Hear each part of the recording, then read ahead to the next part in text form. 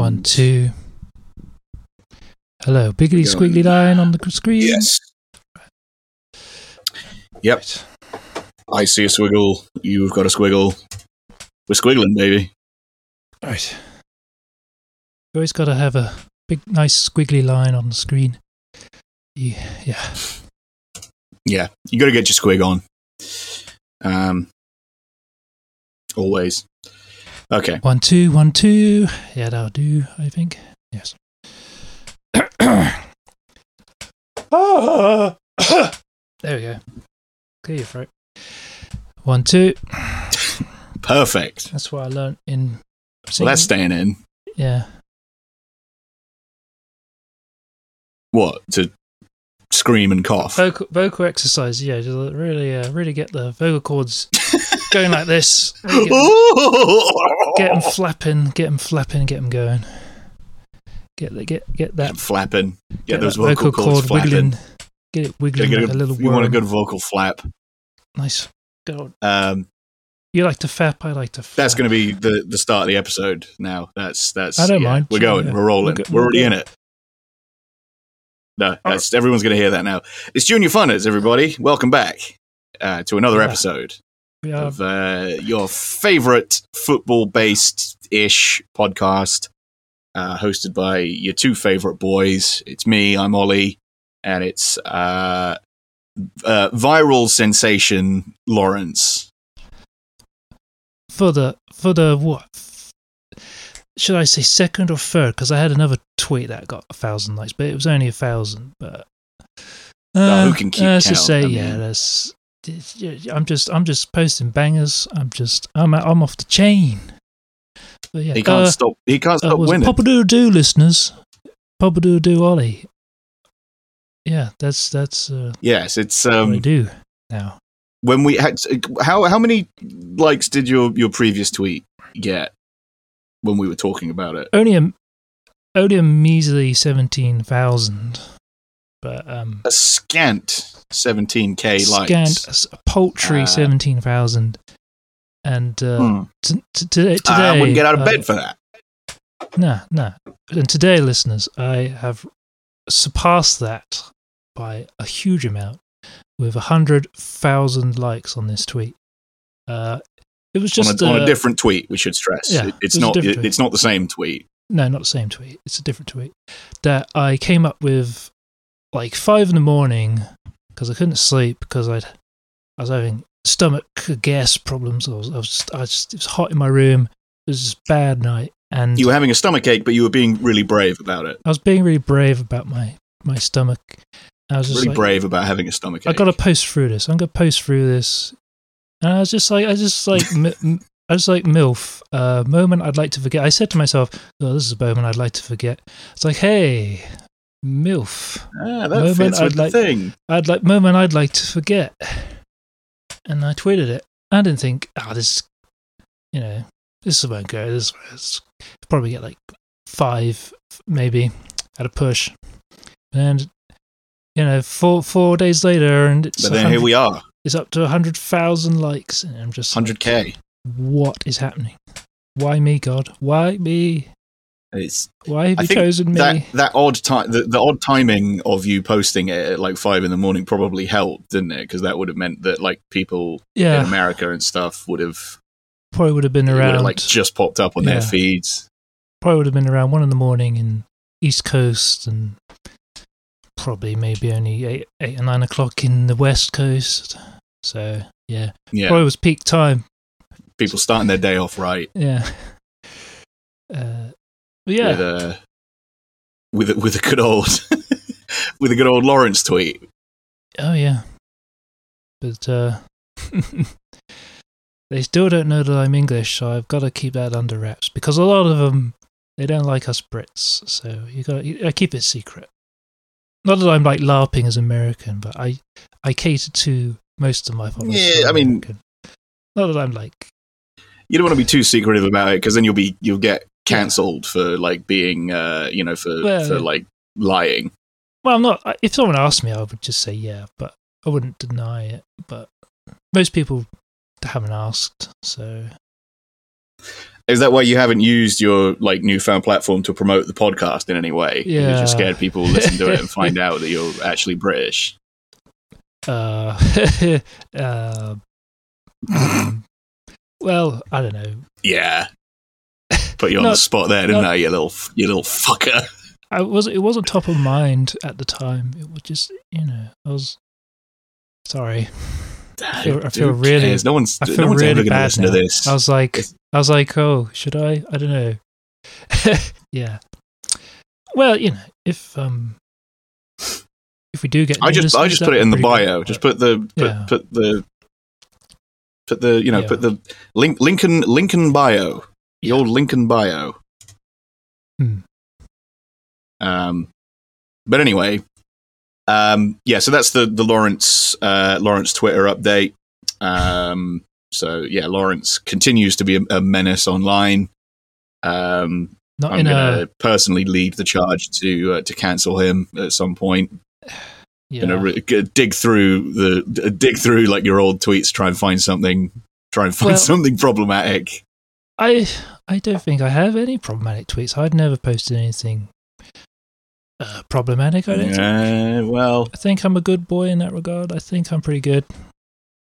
I would never, because I'm not that kind of account. I mean, I see a lot of accounts. It's easy to be sexist or racist on Twitter. It's very easy to get followers doing that.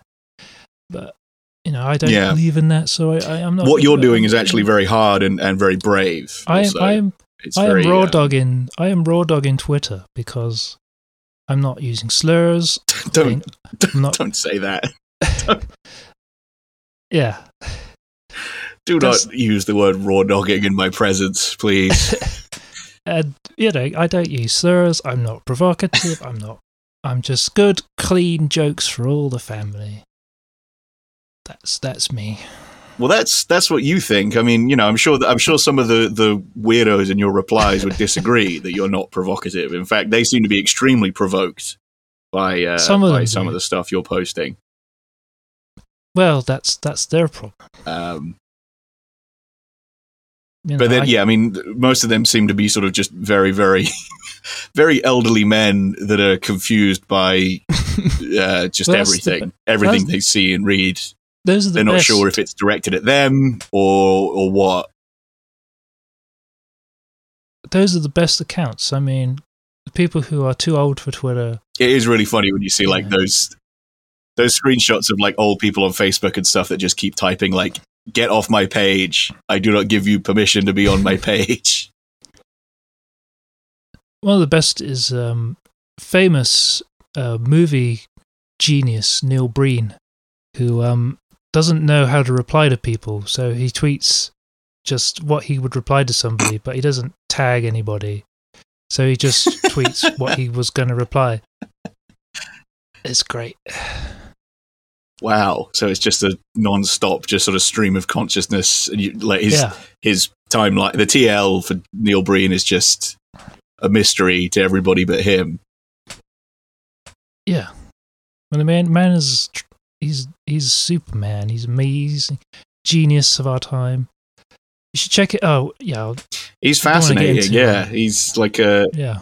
It's a bit early for cultural appropriation, but yeah, he's, for anybody that doesn't know, Neil Breen is a, what was his day job? He was like a dentist or something. Oh, I didn't go that far into bio, so I've seen on YouTube stuff about his films. It's all been memed, so yeah. I saw a lot of it on. Yeah, I mean, he's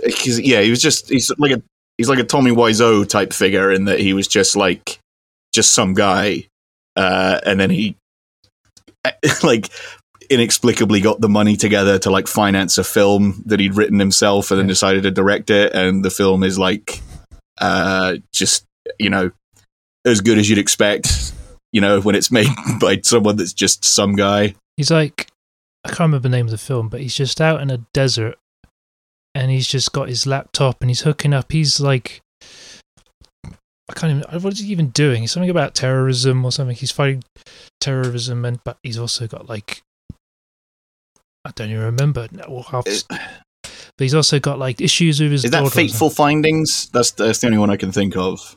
Maybe. I don't know the names of his work. I should really have my facts ready. Once again, the Fateful Findings is the only one that I'm aware of. Yeah, but he's an interesting type of guy. You know, yeah. Someone will fact check us after it. Someone out there is going to get on Reddit. He certainly is a type of guy. He's a type of guy. Yeah, he is definitely one of the guy types. In that he's like, yeah, one of those dudes that just decides they're going to be like a filmmaker, even though they've got no,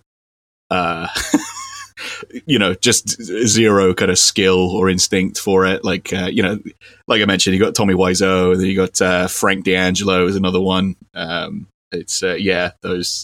Those guys rule. Anyway, did you know that this is an Arsenal podcast? And sometimes we talk about football. Trying to not talk about Arsenal. Well, let's rip that plaster off right now with Arsenal news.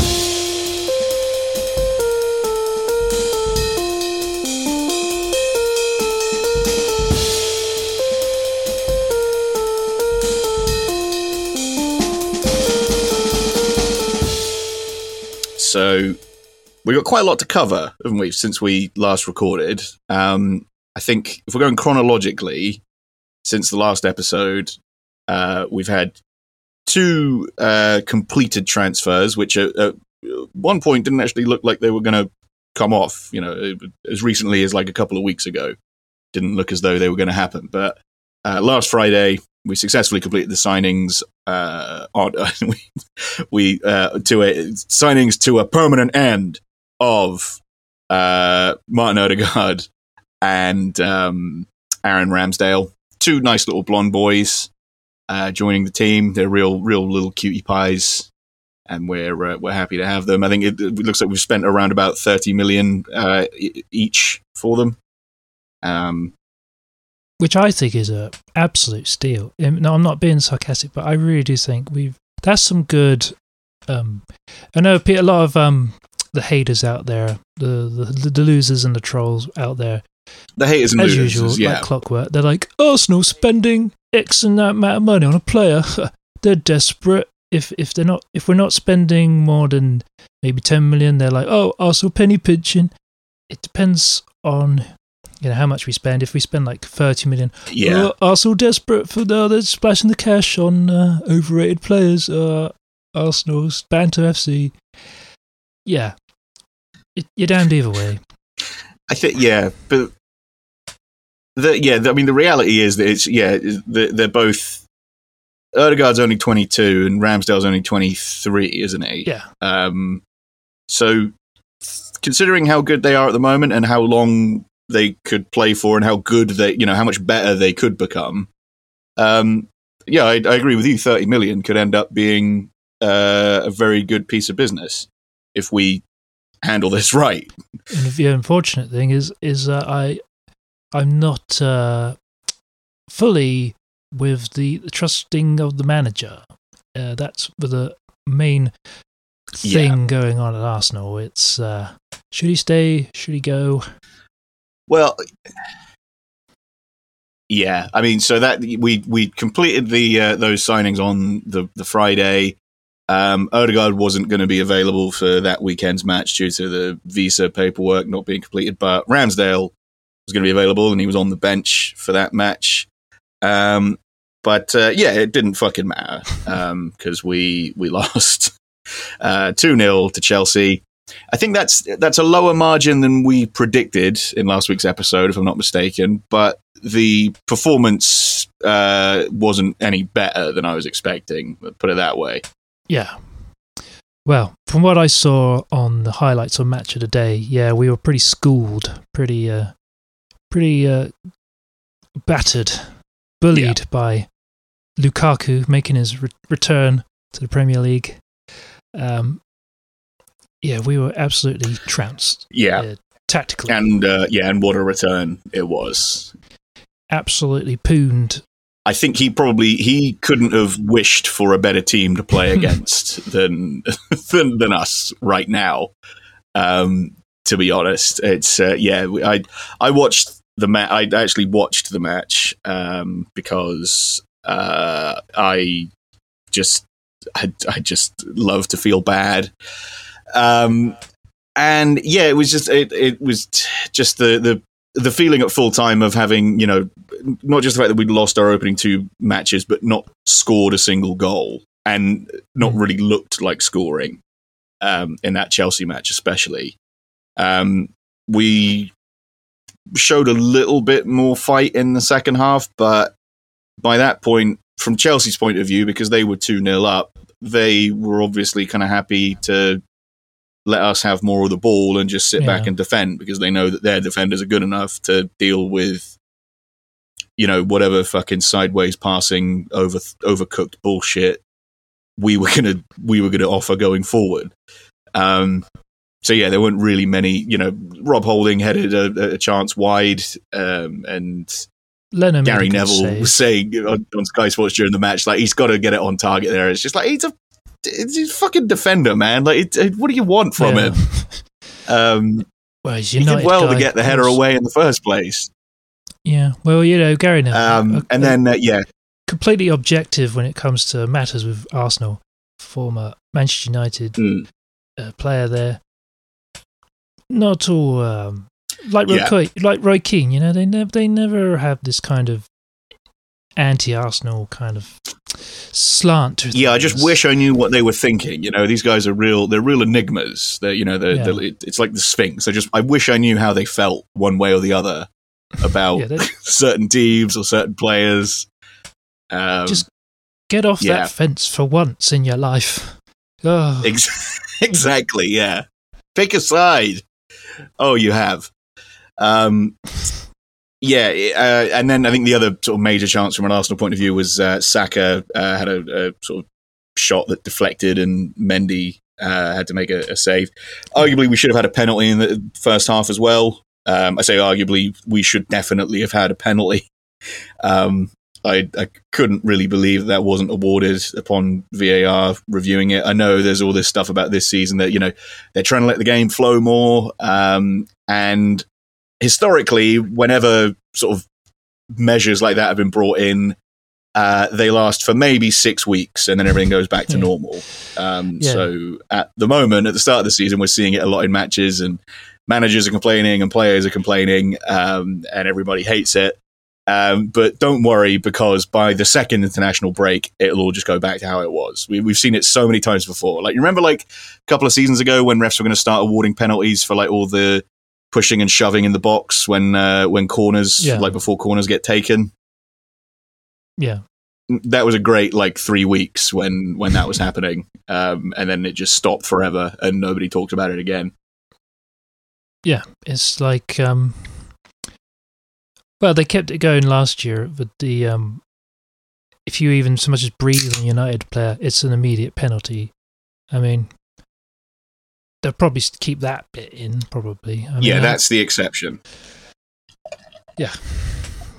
United always got to get their penalties. Sorry, just a little bit of ASMR here while I top up my drink. But what I was going to say earlier, Leno made a good save from Lukaku's header, point blank. But you wouldn't know it, according to Jonathan Pearce on Match of the Day, who, when it's Mendy making a save from Saka from about shot from outside the box, and it's like he just has to parry it over the bar. Yeah. Oh, good save from Mendy, and then Leno. It's that's a good save by Leno, and that's a good save by Leno. That's about as about. Yeah, they credit to Sky Sports, they talked about that a bit more. That was a bit weird that Jonathan Pearce was just sort of like, but then Jonathan Pearce is a weird guy. I mean, he should just go back to Robot Wars. I think that seems to be his real passion. Celebration tins with hammers on them. The Exterminator. Yeah. Oh, he's on fire! It's like a little kid with everybody's speakers out. Little kid with his little robot he's made, and it's on fire. Yeah. Yeah, they've got like the house robots that are like, that cost like tens of thousands of pounds to make. Yeah. And have like actual flamethrowers and like diamond pickaxes and stuff on them. And then it's just some dad and his son out of a dustpan and brush with wheels on, and it's got like a little hammer on it. Just gets absolutely obliterated, and it's just like it's like, well, sorry, you've traveled all this way, traveled all the way from Hull to London, and well, you're out in the first round, but thanks for playing. Yeah, what a great show. They should bring it back. Absolutely. What a show. Great entertainment. They did bring it back, and I don't think anybody watched it, so I think it is was it one of those things Dave? There was a lot of hype around them bringing it back. Wasn't it one of those? It seems like the type of thing that'd be on Dave. Like they brought back Red Dwarf on Dave. Nobody really gave a shit. Yeah, it does seem like a very Dave thing, but yeah. The home of witty banter. Yeah, Jonathan Pierce is. There's that's. Is there like a bigger fucking? That's a huge sort of just time capsule of like the early 2010s, isn't it? Just the home of witty banter.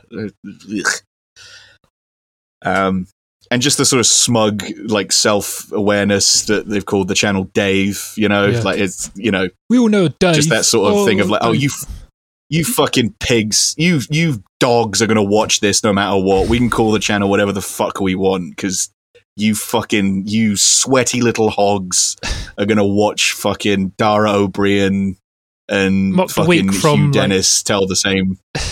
Mock the Week from like 2005. Tell the same. Yeah. Like, the same jokes back and forth about Gordon Brown or whatever.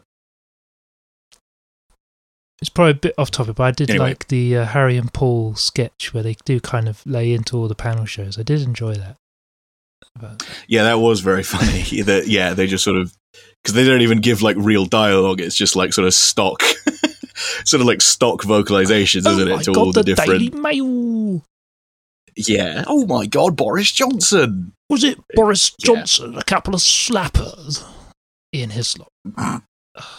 Was it Dolphin in the Bath? Yeah. Great show. But yeah, Jonathan Pierce is a fucking weirdo. I tried to find the clip, but couldn't find it of a couple of seasons ago when Bournemouth beat Chelsea and Charlie Daniels scored one of the goals. And Jonathan Pierce just launched into this thing where he was quoting the lyrics to Devil Went Down to Georgia by the Charlie Daniels Band. Devil's in the house of the rising sun! And it was so clear that like he'd been waiting basically since Bournemouth had been promoted for however many years to be commentating on a match in which Charlie Daniels scored so that he could, he had that in the chamber ready to go for a very long time and was so pleased to finally get it off, Someone made an edit of it where they spliced it in with the original song as well, which was very funny, but it's somewhere out there on the internet. We were talking about Arsenal. Let's get down the boring tactical side. Basically, right, Arsenal didn't screen Lukaku in midfield.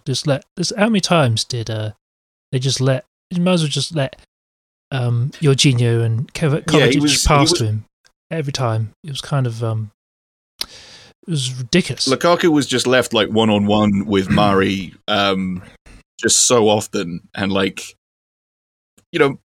Murray's okay, but he can't deal with someone like Lukaku. Like, there's just no way. Like, he's never going to beat him for pace, and he's certainly not going to beat him for strength. Like, there's just nothing he can do. But yeah, like you said, our two midfielders. I mean, Lokonga had a couple of good. His passing looked very good. I'm excited to see what he does when Thomas Partey gets back to fitness. I think those two will be a pretty good partnership in the centre of midfield. But yeah, him and Xhaka just constantly went missing and left Mari and Rob Holding to fend for themselves against Lukaku. It fucking sucked, and we got punished for it again and again and again. Yeah, I was kind of expecting Arteta would at least match him up. I was thinking, because he had Tierney and Saka, and I was thinking, well, maybe he'll play like Tierney is kind of like a centre back / left back, and Saka would push on. That's what I was thinking, but he didn't. He just played a back four, and I was a bit like, that didn't work out, unfortunately. Yeah, he could have had like Callum Chambers along with Holding and Mari as the back three, and then use Saka and Tierney as the kind of attacking wing backs.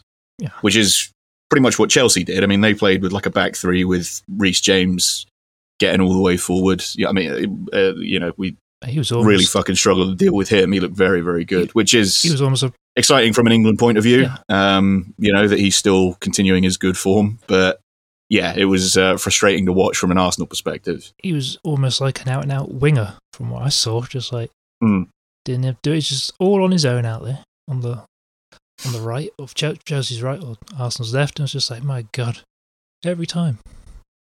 Anyway, yeah. So that was a bummer. 2 games, 2 losses, both defeated 2-0. No goals, no real sense that we were going to get any goals. I know Aubameyang and Lacazette are both recovering from COVID. I mean, there's been a COVID outbreak at the club. It's affected a lot of different players. They're all in various stages of kind of recovering and coming back. We don't know, but Ben White, Ben White's definitely an Arsenal player now. He's played 1 match, lost 1 match, and then he was injured for the next one. Yeah. So that's he's our boy through and through. Proper gooner. He's proper gooner. Yeah. So we don't know what stage he's at with his recovery. Willian also has been affected. Frankly, he can take as long as he wants to get back. There's rumours that he's on the brink of a deal with Corinthians, isn't he? Which would be nice for 2 everybody. 2 for 1 at any restaurant. That's the kind of deal he likes. Come on now. We can make fun of Willian without pointing out the fact that he's a big fat guy. Well, also some of the hosts of this podcast are big fat guys. Well, I am. I'm chunky now. Oh, shut up! I am a bit. I got a bit of a belly on me. With your cheekbones. That's pathetic. Pathetic. Let's get a belly war. Anyway, just it's not necessarily that the belly sounds bigger. It's just hitting it harder and harder. Yeah. Just winding yourself. Like pink belly, but also had another meeting because he runs restaurants. So that's what I was thinking. Like he's having He's breaking. Yeah. So it's got. I thought you meant that he went into a restaurant and he ate all the food in the restaurant and they had to close the restaurant. I thought that's what you meant. That's his plan. He's closing down all the restaurants but eating all the food, so that his is only in a restaurant in London. It's foolproof. He's literally eating the profit. He's literally eating the profit. He's having his cake and eating it.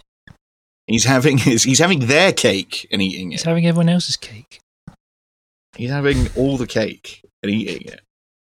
And so that was that weekend. Very depressing. Not great to watch.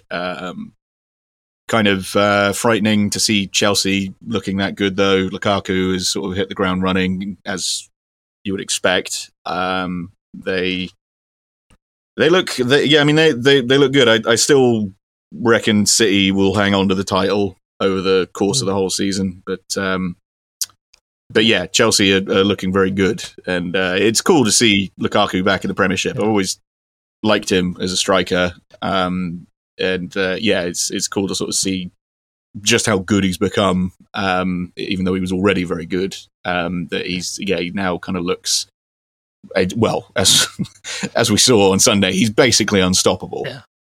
It's weird to remember seeing a compilation from when he was at Man United where he could barely even control a ball. It would just bounce straight off him, just unable to control it. It was weird.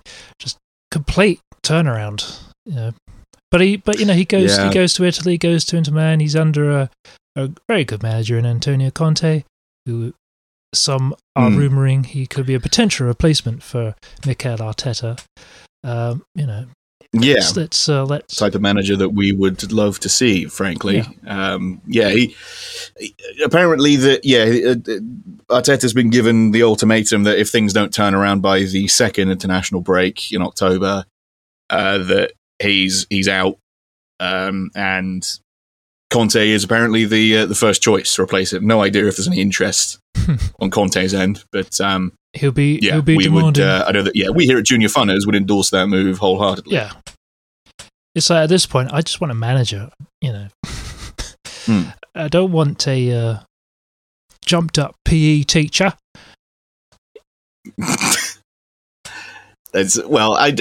You're putting Arteta in the same category as Tim Sherwood. I don't think he's quite that bad. All right, he basically needs to learn his trade. Go to a lower division somewhere. You need to learn your trade. You can't just straight in the deep end at Arsenal. So, he did right for the first 6 months. He won the FA Cup and everything looked good. Aubameyang signed the contract. He's like, everything's looking good. We started the season well last season, and then it all just sort of, by Christmas time, it was sort of 11th place, and it was like, oh well. Yeah, I think. Well, things had gotten bad before Christmas, and then it was. I think it wasn't until like Boxing Day or like the New Year that things finally started to turn around a little bit when he introduced, like Smith Rowe and that into the team. When the youngsters started playing more. It definitely. It's hard to see where the improvement's going to come from.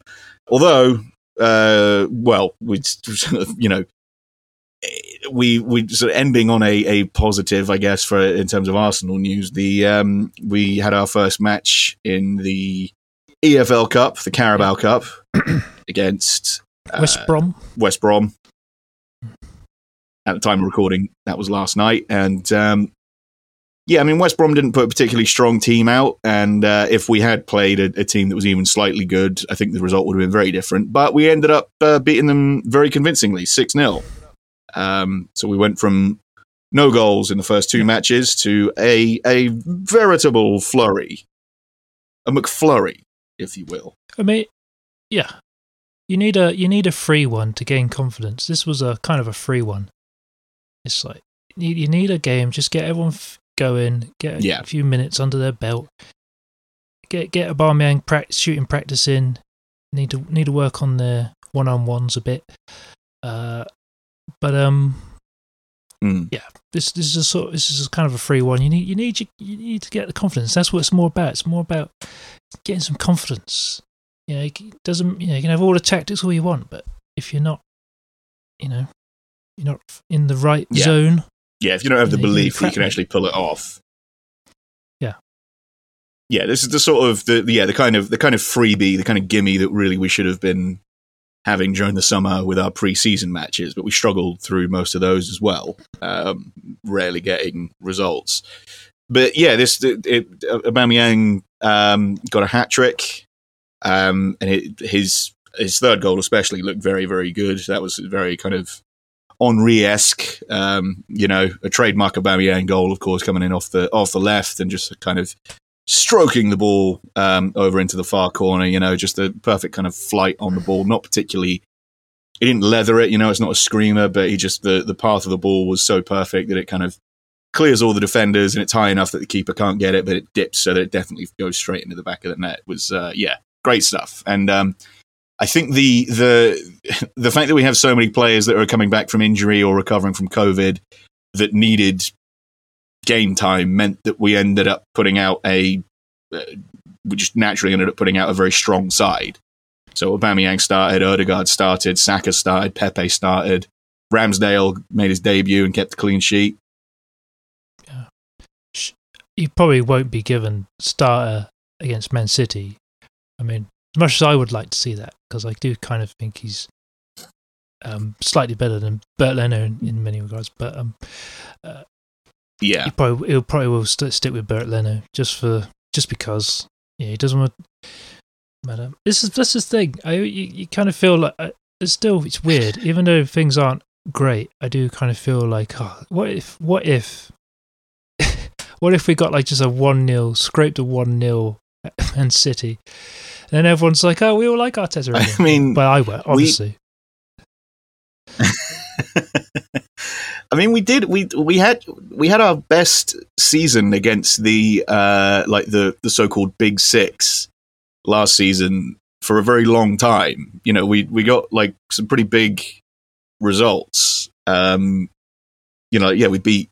beat United away, we beat Chelsea home and away, beat Spurs at home. Like we did sort of weirdly pretty well against more of the Big Six teams than we have done for a long time.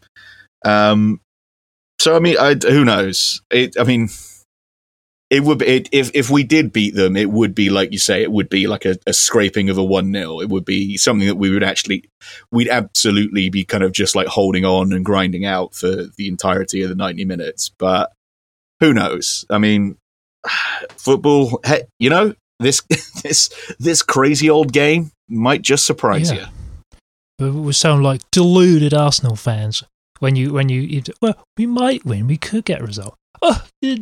Deluded Arsenal fans, as the haters always say. Yeah.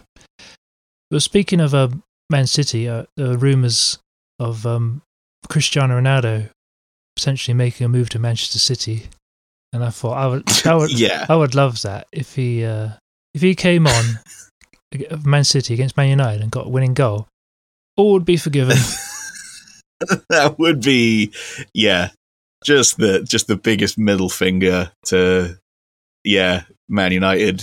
That would be very, very funny. Takes his shirt off, shows his ripped muscles and chest. It's like, shows everybody his pecs. All's forgiven. Ronaldo flexes his pecs in celebration. That would be hilarious.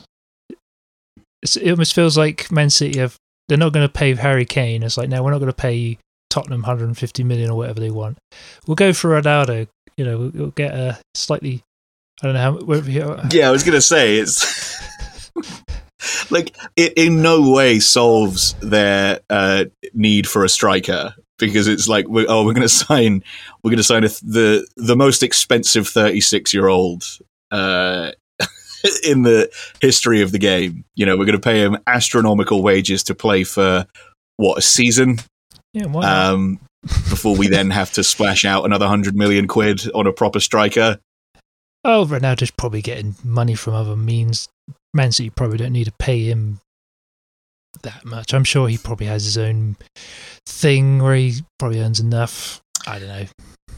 Yeah, he strikes me as a humble lad. Yeah, he won't ask for much. He's real down to earth. He's a very private individual. He's very he keeps it to himself. He's not a big rock star footballer. He's very respectful. Very true professional. Yeah, true professional. He tells people to drink water. I mean, what's not to like about? He tells people to drink water. That's what. Yeah, that was a big day for like very dumb people on Twitter, wasn't it? Like, it just sort of like, he's wiped billions off of Coca-Cola's stock value, and it's just like, yeah, okay, sure. The water bottle is owned by Coke. Ronaldo saying that oh my God, Coke doesn't exist anymore because Ronaldo told people to drink water. He just fucking moron. Cancelled Coca-Cola. Boom. Yeah, he called out Coca-Cola. It's like, do you know how many fucking like bottled water brands the Coca-Cola company owns? Come on. Yeah. Just follow the money, people. Yeah. Coke just keeps water in a big tub somewhere, and they've got dishing it out. It doesn't come from the local waterworks. That's just such an illusion, man. Coke owns everything. Yeah, they're putting Coke in the water. They're putting Coke in the water. Turn your kids gay to make it taste good. Yeah. That's why I love it. We gotta stop it, man. I'm sick of this water tasting so good. Sick of all this water tasting like Coca-Cola. It's like, man, it's heaven. It's paradise. quick live update on the Europa Conference. Unfortunately, Spurs are winning. They've overturned their 1-0 deficit against Pacos de Feria. So it's currently 2-1 on aggregate. About just under an hour played there. Harry Kane with both the goals, who has fiercely committed his future to Spurs. Bizarrely, quite frankly, it felt like the universe needed him to move to Man City. I feel like something bad might happen now that it's not happening. It feels like, it's created this sort of odd vacuum where something weird's gonna kind of pop off at any moment. But yeah, he's finally made a public statement that he's committed to staying at Spurs and achieving, I think in his words, achieving their goals. So that'll be another season in the Europa Conference, and maybe a cup final that they lose. They had a few of those lately. Yeah, he's a humble guy, Harry Kane. He's so Harry of Kane, MBE, OBE, CBE, kisses his portrait of the Queen. Goes down to the Red True Lion gentleman. for his Sunday roast. He's proper lad's lad. He's proper honest, down to earth chap. Carries around the mail on Sunday under his arm. So Harry of Kane. My my girlfriend doesn't really follow football, but like she watches England and stuff. Like during the last World Cup, she said like, oh, Harry Kane's got like he looks really suave. He's got this kind of like Don Draper kind of vibe to it. He's got kind of like a real like classic man. And I was like, have you ever heard him talk? Yeah. Like it's like that. I feel like that illusion would be shattered so quickly. Like it'd just be like, oh my god, he's so suave and cool. Oh, how you doing? I'm Harry Kane. I'm okay. All right. I play awful. I'm committed to staying at the club and achieving all their goals. Thank you very much for coming.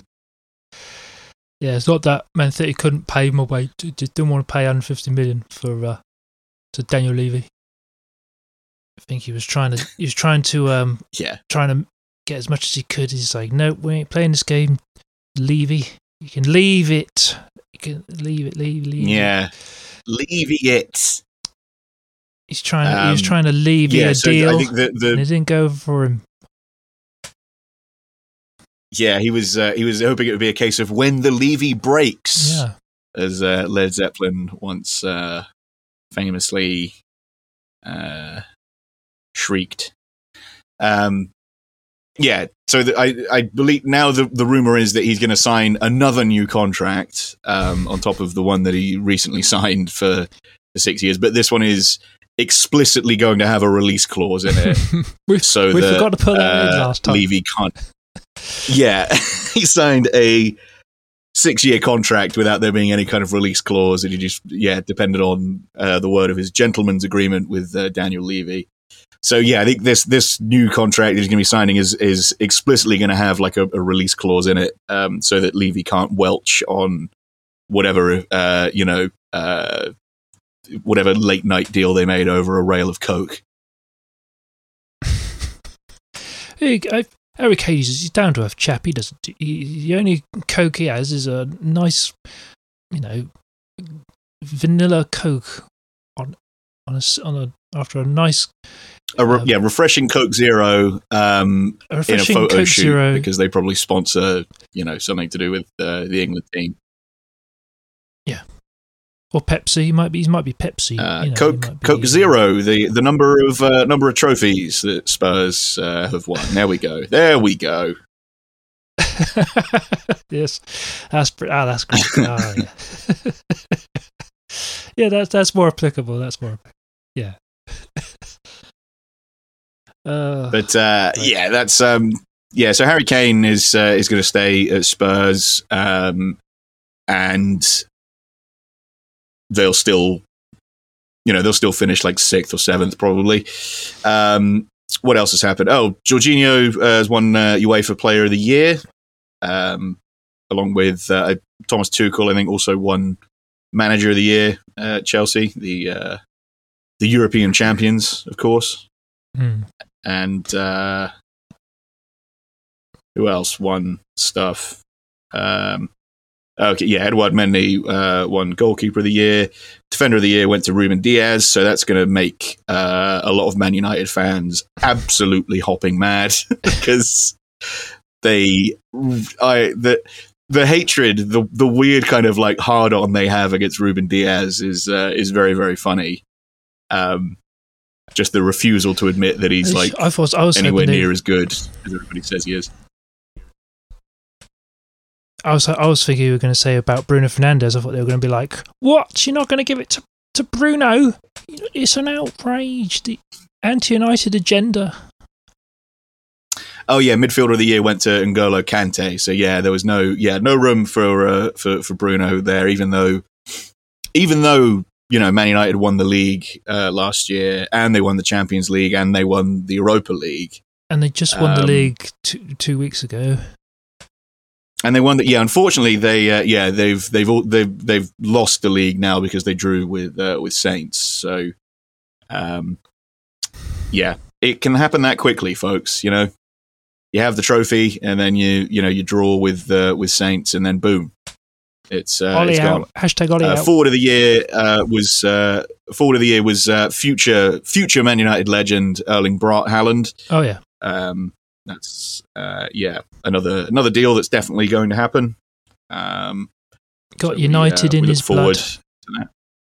It's got United in his blood.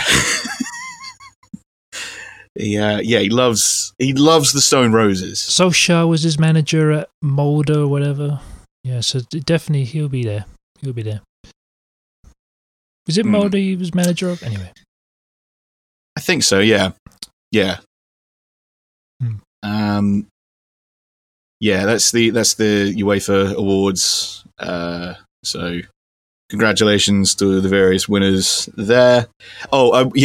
Speaking of Man United fans, although I don't follow anymore, I did see someone that I do follow on Twitter, because there's this whole sort of the new Spider-Man trailer came out this week, and the main thing about it is that they've got all the old characters from like the other Spider-Mans are going to be in it. And like in the trailer, you see Alfred Molina pop up at the end as Doc Ock, and he's all like, "Hello, Peter." I'm trying to find the tweet. I can't remember who it was that quote tweeted it, but basically everybody's talking about those Sam Raimi Spider-Man films from like the early 2000s now, and how they how well they hold up or don't hold up, or what's good about them compared to the Marvel movies now, and stuff like that. And United Trade just tweeted a picture of Tobey Maguire in the Spider-Man suit, and it just said, "Kids today will never understand how good this guy was."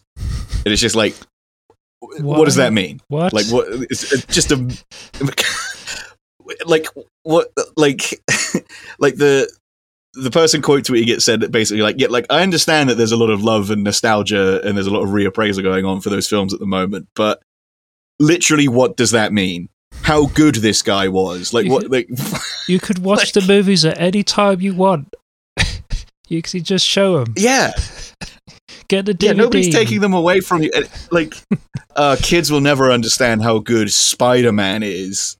We're on the third Spider-Man film in this current iteration of it. I think kids understand Spider-Man pretty well. Or is he talking about Tobey Maguire? Is it they never understand how good Tobey Maguire was as Spider-Man? In which case, it's just like you said, you can watch it at any time. They put it on ITV2. It's not been erased by the existence of the new films. They put them on ITV2 every other weekend. Just DVR it. If you. Yeah, they're on TV constantly. This is, well, what do you expect from a United fan? They're very one-dimensional in their thinking. it's I mean, it is funny when as much as we kind of criticize like the kind of football Twitter dimwits for not talking about anything else. The odd occasion when they do try and venture into pop culture or try and talk about films and that is incredibly funny. Yeah, you really especially with our favorite, the Golden Child. Talking about shit like what was that one he did? Watch Christmas with the Cranks. Didn't rate it. That was one of his tweets. Cheers, Mark. Got outraged over the idea of, was it something like James Bond being played by a woman or something? We talked about. Oh, probably. Yeah, no, he definitely is. He's 100% the type of guy to get like very angry about James Bond, to just have like very strong opinions about James Bond. That's always like a hallmark of someone that's really cool. You think about guys like Piers Morgan and Jeremy Clarkson. These are the real cool dudes, pinnacle of man, that get very vocally angry about James Bond. Yeah. Why do they always got that look of like a bulldog licking piss off a nettle? They always got that look on them, especially Clarkson. Yeah, I don't know. I think it's like maybe it's just the amount of just sort of like putrid venom that's being stored in their body kind of makes them like rot from the inside out. So, they just look kind of saggy and sour all the time. So all those hot takes they have is just, it fills them up to the brim. Yeah. Yeah, to quote Stuart Lee, that the opinions that Jeremy Clarkson has every week to a deadline. There is something sort of sort of poetically just about the fact that he's so sort of trapped in this persona and this kind of cult he's built around himself of like Clarkson blokes. Because I think he was pro EU. I don't think he wasn't like a Brexit guy, but obviously like his entire fan base, as you can imagine, are like rabidly pro Brexit. So like when he was doing like adverts for Amazon after he got fired from the BBC for simply punching a man over a sandwich, who among us? How many of us has not punched a coworker over a sandwich? It's banter. It's just banter. But yeah, so when they moved to Amazon and he started doing adverts for Amazon, there was like one where like he's stood on like the cliff tops at Dover, and he's like using Amazon drones to like, I thought I'd use Amazon's delivery service to send some gifts to our friends in Brussels. So he has to like pretend that he's like sending a bunch of shit over to Brussels to like, to stick it to those unelected, undemocratic, tyrants in the EU. Even though that is the exact opposite of what he actually believes. He's stuck in this persona. He's stuck in this fucking prison that he's created for himself, because he just has to be that guy publicly. So that's kind of nice to see him kind of, get, fuck himself over like that. I think, may I say, my cynical brain is like, maybe he just I don't know, I'll probably get lambasted. Maybe he just like, quote unquote, likes the EU in the sense that he likes to drive around Germany in his fast cars. Because the autobahns in Germany, like, you can drive at any speed you want, and I just think, I want to do that whenever I want. I mean, it is. But anyway, it probably is something as stupid as that. I mean, it is that probably is what it comes down to. He's not a smart man. Like none of these guys are very smart. Like, that probably is like the reason that he is pro EU, because they've got good roads. Have you ever tried to drive somewhere in Wales? Ugh, Wales. They've got traffic in Wales. I hate It's traffic. nothing but sheep. Ah! Yeah. Nothing but sheep and leaks. Anyway. Nothing, but sheep and the backwoods idiotic inbred fuckers that are trying to shag them. You can't even drive up Snowdon in a Land Rover. In a Lamborghini. Yeah. Man, I hate it when that happens. I hate it when you my Land can't Rover park your won't go car up at Snowdon. the top of Mount Snowdon. PC gone mad. Looks like Spurs have got a third goal in the Europa Conference match. It's an own goal, unfortunately. So that's probably done and dusted there. Although, I mean, it's Spurs. There's about 20 minutes left in the game. You know, if anybody's going to fuck it up from this position, it's Spuds. So fingers crossed. Was there anything else football-wise that we had to talk about? Well, not really great big news, but Torreira left on loan for Fiorentina. That's about transfer news. He's gone on loan to Fiorentina for. It's just for this season, right? But I think there's an option to buy him. Yeah, after that. He'll probably be gone at some point, which is a shame because I kind of liked him, but you know. I think there was a bit of wasn't there like a problem with sort of like the language barrier? Yeah. I think he was having it's similar to Emery. But plus, he's had he found communicating a bit problematic. He's also a personal thing. Is like I think his mum passed away. I think as well. Ah man. So yeah, it's all sort of personal reasons and stuff. Fresh start, probably best for him then.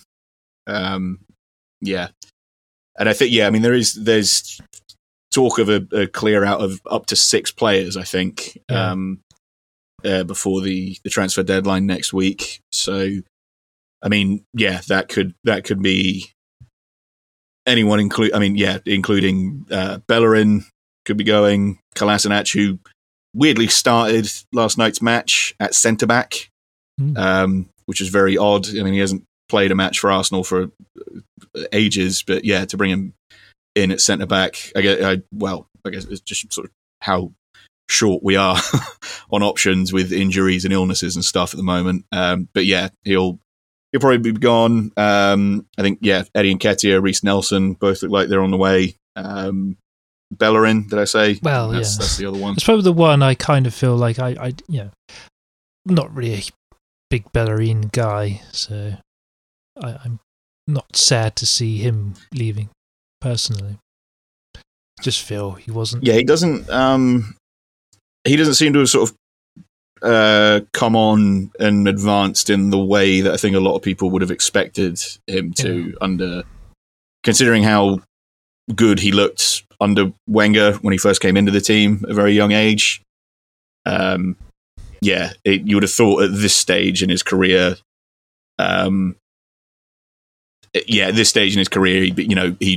the trajectory that he was on would have indicated that he probably would have been one of the best in the world at this point. But he's not even really the best. He's not even really the best right back at the club currently, arguably. Yeah, and I mean, there's also been Cedric as another potential one to go, which I feel we'll have no right back then. I think we only have Callum Chambers there. I haven't seen any goss about Cedric. There was for maybe a couple of weeks ago potential, but if they've died down now, then maybe not. I mean, I like Cedric more. I think he's a bit better. I think he's better crosser, and I think he's got a bit more physicalness about him. He's a bit more going for a challenge. Callum Chambers can play there as well, right? Yeah. I mean, and Callum Chambers. I'm not imagining that. He did a very good job there at right back towards the end of last season. And Maitland-Niles can also play if we keep him. Did he play centre in midfield? Did they say? I heard Maitland-Niles. Yes, he came on as a sub originally. I think on the was it on the right or on the left? I think it was on the right. And then there was another sub made. Someone else came on. I think that was when Lacazette came on. There was sort of a reshuffle in the midfield, and then he moved to the centre. Or was it Erdegaard or someone?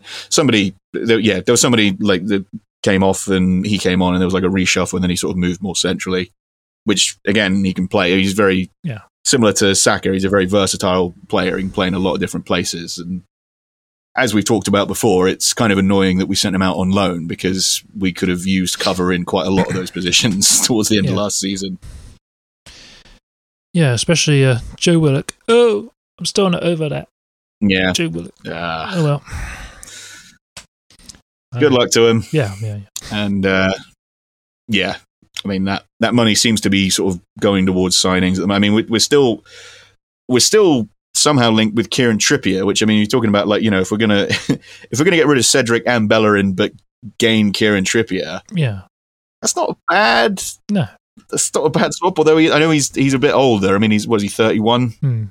So it wouldn't exactly be a long-term solution. But I mean, he would be one of the best in the league potentially.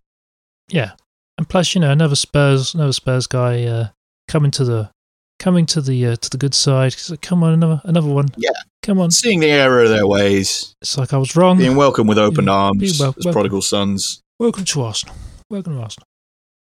Yeah. Come on in, son. Come on in. It's nice and warm. Put your feet up.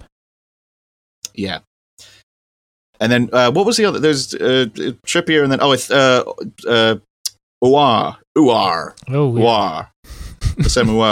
Uar. That now looks as though that could be because that's gone back and forth all summer, and now that looks like that could be on again as a loan deal. Because Lyon are apparently keen to offload him. I don't know whether he's trying to run down his contract or whatever, or whether they just don't want to pay his wages anymore. But yeah, that now seems to be something that could potentially happen as well. So I mean, if we, you know, blue sky thinking here, you know, there's potentially a best case scenario in which, you know, by deadline day we get Kieran Trippier and Hossein Aouar, and then that's a pretty good transfer window, isn't it? I mean, we've made quite a few very good signings. Yeah, it'd be you know, and then let's see. Because I am fair and just. I will give Arteta another couple of games to show. I will give Arteta another couple of games to show us that he. I suppose that's the other side of it, isn't it? Like, we can sign all these like good, promising players, but if they're still going to play his stupid system and bullshit tactics, it doesn't really matter. Yeah, that's the problem. It's you know, it's like having you got some great actors, but if you're being directed by, you know, I don't know who can I pick? Who's a really bad film director? I don't know. Let's just say Neil Breen. If they're all being directed by Neil Breen, yeah, call it back. They may not give you the best performance. They may just. Yeah. If it's a lousy script and a bad director, you know, you can have the best cast in the world, and I mean, look at Batman and Robin. You know, great cast, but unfortunately, the film's only really good when it could have been perfect. Sadly, so it makes up for it with showing boobs and butt and cock in the bat suits. You know, where they turn, they zoom. Yeah, the cod pieces and the ass and the nipples and that's what you want. Arnold Schwarzenegger is billed ahead of George Clooney in that film. Yeah, which is insane. Isn't it like he's billed ahead of Batman? Like that sort of shows, I think, part of the problem right there. Probably that's Wasn't like George Clooney, he only just sort of became because he'd done ER. I don't know if he had done any films before. How many he had done before? Obviously Arnold Schwarzenegger, who's been around. You know, I mean, obviously Schwarzenegger is the name. You know, he's the big but Yeah, I think of that like George Clooney. He'd sort of not long come off of ER. I think he'd done a couple of movies that were like well received, but I think he hadn't really done any kind of like huge like blockbusters. Like he'd done From Dusk Till Dawn with Quentin Tarantino, and he did Out of Sight with Steven Soderbergh. But yeah, I don't think he hadn't done anything kind of like I said, like kind of a mega like blockbuster, like a Batman movie. Yeah, man, it's I mean, he's a great actor. I love the Clune Dog, but yeah, what a stinker. He's kind of just Schwarzenegger actually is not that bad. Weirdly, he's not the worst part of that film, which he easily could have been. Him and Uma Thurman are kind of hamming it up because they kind of she understood the assignment. Yeah, she is. No. I think she's in a different film altogether. I mean, well, I don't know. It depends on what the assignment was, because it does seem as though like act as fucking like crazy and stupid as you can does kind of seem to have been the assignment. They just went down the Joel Schumacher. They just went down the silly camp Batman, whereas like I don't know, George Clooney is kind of they basically were just like Tim Burton was way off when he tried to make this kind of more brooding and serious. Let's go back to the campy bullshit. Freezing hell, Batman. Yeah, she is like Uma Thurman in that film is like she's sort of trying to do like a kind of 1940s kind of like sort of Mae West kind of, well, why don't you come up and see me sometime, Batman? But it's like I said, it's just completely out of step with how everyone else is acting. It's so weird and cartoony, and yeah, she's making all these stupid plant puns. The real star is my favorite, Alicia Silverstone. Alicia Silverstone, yeah, my favorite. Love Alicia Silverstone. She's great. She's great in everything. She's great in Clueless. Yeah, Clueless is genuinely classic movie. Great film. Yeah. Yeah. So if that's all with all from football, let's sort of just finish talking about Batman and Clueless. So if we're done talking about football, let's take a quick break, and then we'll do some cultural appropriation, and we'll talk some more about that, bullshit and good stuff. All right. Back in a sec.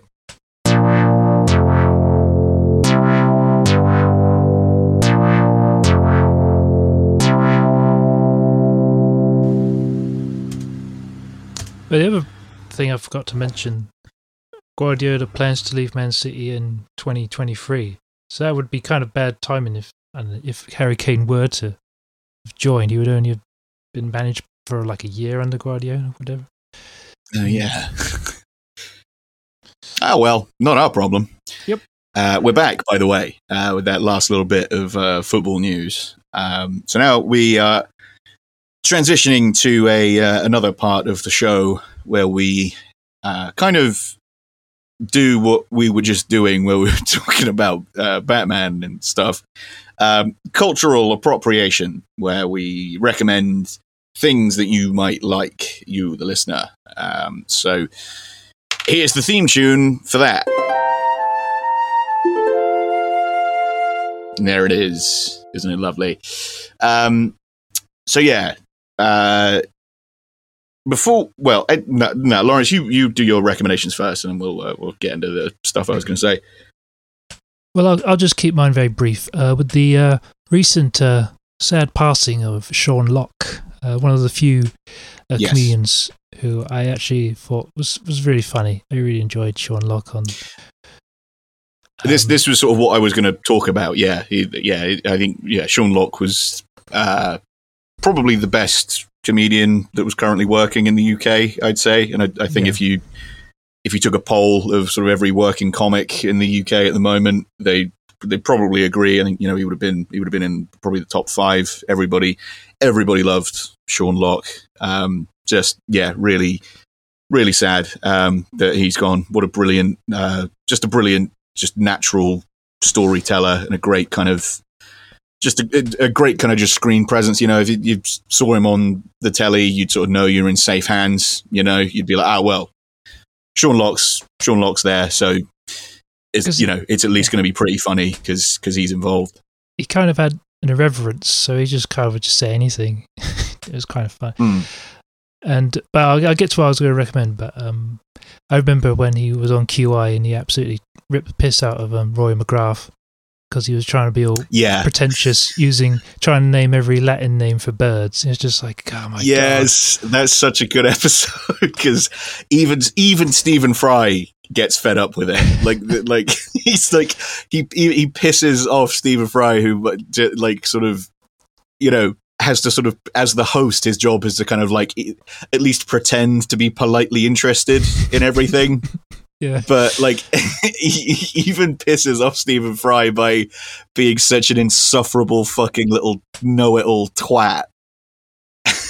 It's and then like you said, Sean Locke also kind of just ripping the piss out of him as well is perfect. And there was one time Jeremy Clarkson was on QI and he was saying about, I ate a whale's tail once, and the only reason I ate it was because I didn't have it. I've never tried it before. And then Sean Locke says, have you ever tried one of my turds? And I thought that was But that's and was it that one or the Rory McGrath one where he just like he just goes, do you get called tosser much? like maybe, I'm not sure. Comes right out and just says like, you fucking wanker. What I was going to recommend was a show he did way back when BBC Three had sort of early days just started. It was called 15 Stories High, which is a really good show. Yeah. And I can't remember exactly what it was about, but it's kind of about him and another guy who live in this flat, and it's kind of it's Benedict Wong, isn't it? Yeah, future, current star of the MCU. Yeah, he's in the Doctor Strange films. It kind of has a surreal bent to it, but it's a really good sitcom. It's sort of two guys living in this sort of very dreary sort of flat and sort of things that go on. Anyway, but it's a really funny show. I recommend it to our listeners if you can find it somewhere. I never watched it, and now it's sort of like there doesn't seem to be anywhere to track it down either. Like it's not on the iPlayer or anything. So the BBC really should like add it to because now people are going to be seeking out all of Sean Locke's stuff, and that was sort of like the only kind of sort of venture in sort of sitcom stuff that he did, really, wasn't it? Other than that, it was sort of mainly just stand up and panel shows and things. But it's I need to, whenever it becomes available, I shall check out 15 Stories High because I never saw it first time around. Yeah, that's more or less what I was going to recommend this week. I mean, there was this cryptozoology podcast that I've been listening to that I'm kind of like, should I recommend it? I don't know, but screw it. If you want to, it's Monsteropolis. It's called. That's a good name. It's by the same man, hosted by the same man who I've mentioned before, who did the On the Trail of Bigfoot documentary series. Seth Breedlove. He's becoming a bit of a kind of a name for himself in the crypto field. It's kind of a big deal. Likes to make his own sort of makes his own documentaries about it. He's been and he's now got a few people in his production or whatever it's called, his Small Town Monsters, and so they've sort of and they have a podcast and it's called Monsteropolis, and it's I kind of like it. It's not like super long. It's only maybe 45 minutes or so, but not like this bullshit. No. It's neat. And I liked it, so I'll recommend that as well.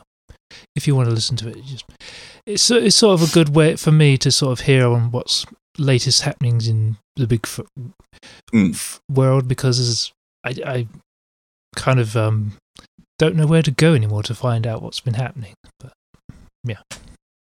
It's the best. That's the number one source for all of your Bigfoot news. Yeah, is Monsteropolis. Yeah, because it's weird though, because it's sort of you in the field like that, you can make yourself the news, because if you just go out and make a documentary or trying to collect it, if they exist, collect evidence, you become the news in a way. You become the news. It's news you can use. Yeah.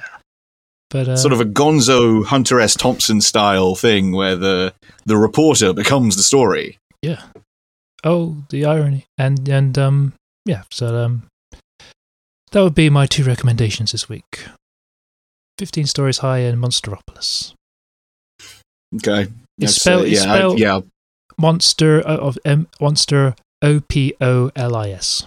Monsteropolis. People know how to spell Monsteropolis, Lawrence. Well, they might spell it OUS. Don't condescend to our audience. Just put it out there, okay?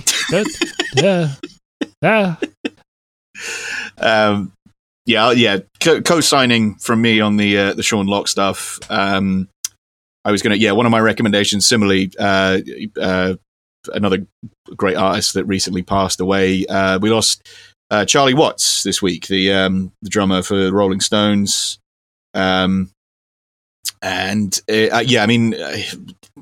Just such a fucking cool guy. You know, see any photos of him, he's just always dressed really well, and he deserves sort of arguably a lot more credit than the other members of the Rolling Stones for at least acknowledging before they did that he was an old man. You know, like he sort of acted more appropriately and with more dignity with, you know, in the last sort of 20, 30 years of their career than any of the other guys in that band did. So yeah, good for him. And just an amazing drummer, very, very underrated drummer. You know, he did a lot with a little,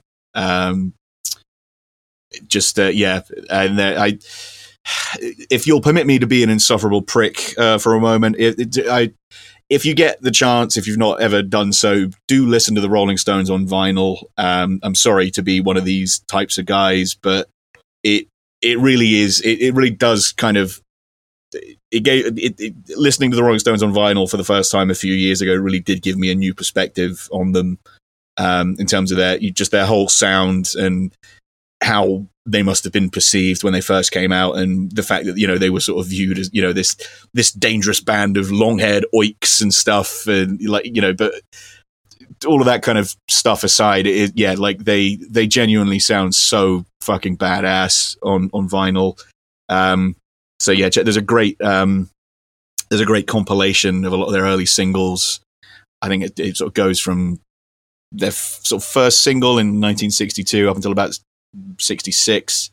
It's called Big Hits, High Tide, and Green Grass, or Green Grass and High Tides. I can't remember which way around it goes.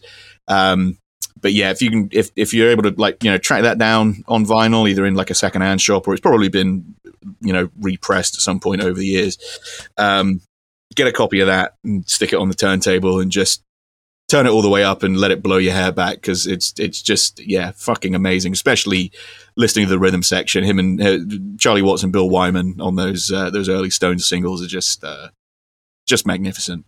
So yeah, check out check out the Rolling Stones, folks. Cool. They're really good. Yeah, they are genuinely. I agree. I got some Stones vinyls as well. Yeah, they're great stuff. Yeah, in many ways, if I may say, they don't get, like, in many ways, the respect in terms of like musicianship. The Rolling Stones, for some, especially on something like Exile on Main Street, or my personal favorite is Black and Blue, which is around 76 or so. That's a pretty great. That's probably my favorite Rolling Stones record.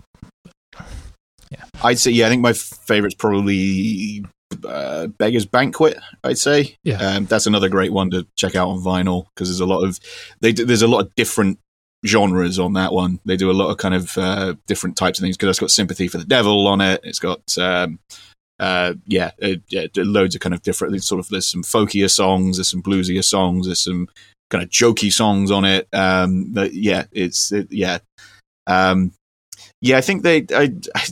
I think maybe people just sort of got sick of them because they never ever went away. You know, I think people weren't really able to appreciate them in the way that they maybe did the Beatles, because it's just sort of like, it's that sort of boomer thing of just sort of like, you know, everything in the 60s was awesome and everything after the 60s was shit. Yeah. And, you know, like the generation of kids that came after that are just like, oh, fuck, the Rolling Stones, that's an old man band. Yeah. Yeah, and that reminds me, did you see that excerpt from that interview with Charlie Watts before it was before the Rolling Stones played Glastonbury a few years ago? And I have not seen this. The interview is like, so Charlie, you're looking forward to playing Glastonbury this upcoming weekend? And he's just literally like, no, not really. I don't like playing festivals. I don't like playing outside. The sound is always terrible. I've never liked playing at festivals. I wouldn't be doing this given the choice, but I'm in a band and you have to go with what the majority say. So here we are. I'll just get through it somehow. Like, he just straight up is like, I don't give a fuck that it's Glastonbury. I don't give a fuck about, like, you know, like the all the kind of mythology and the legacy around Glastonbury. He's just straight up like, nope, I don't like festivals and I don't like playing outside.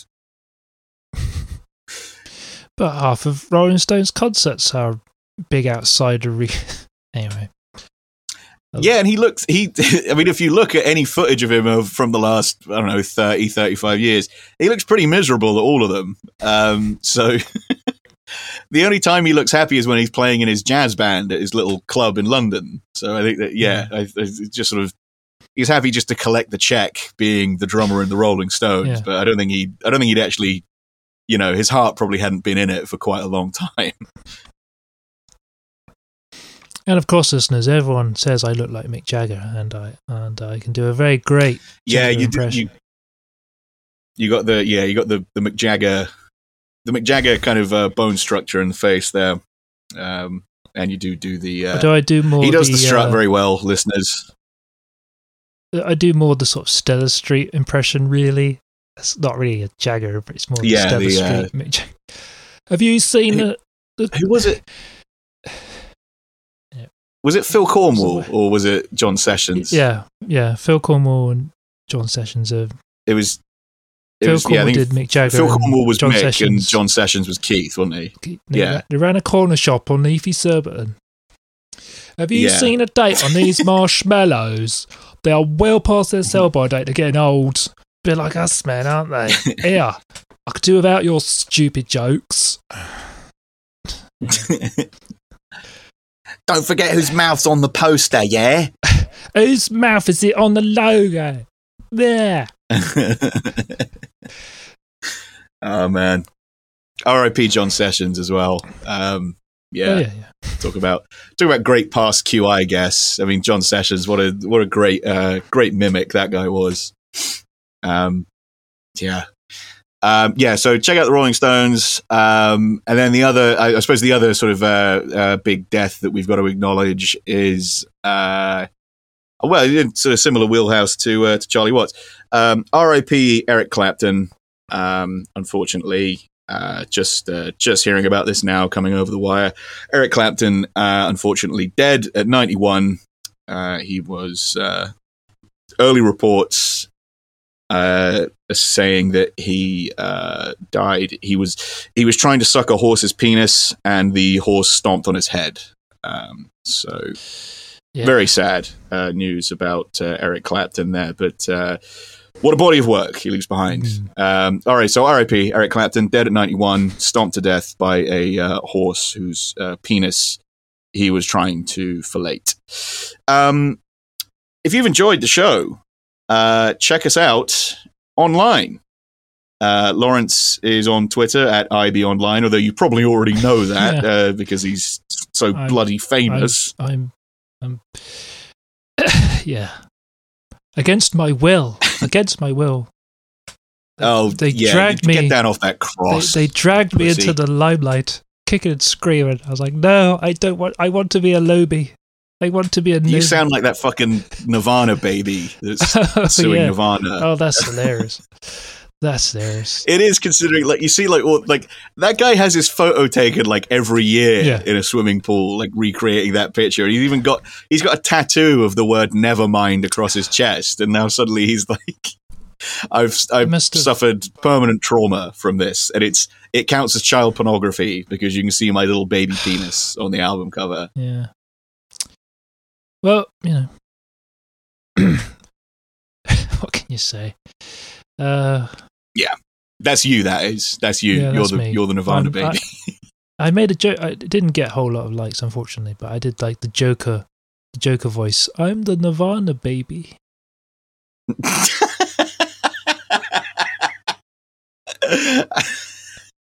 I'm Nirvana, baby. I'm the Nirvana baby.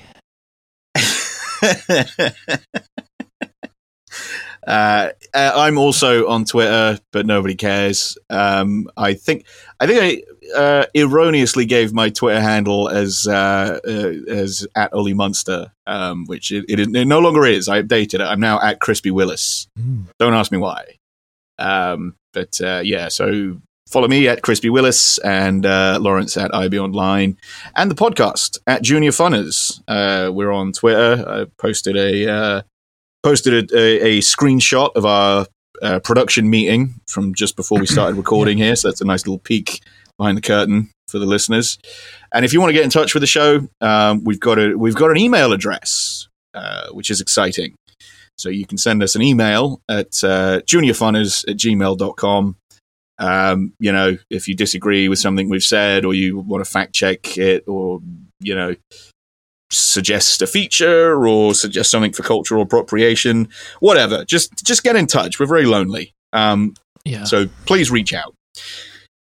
It's lonely at the top. Dear. Suffering from success. Yeah. It's lonely at the top.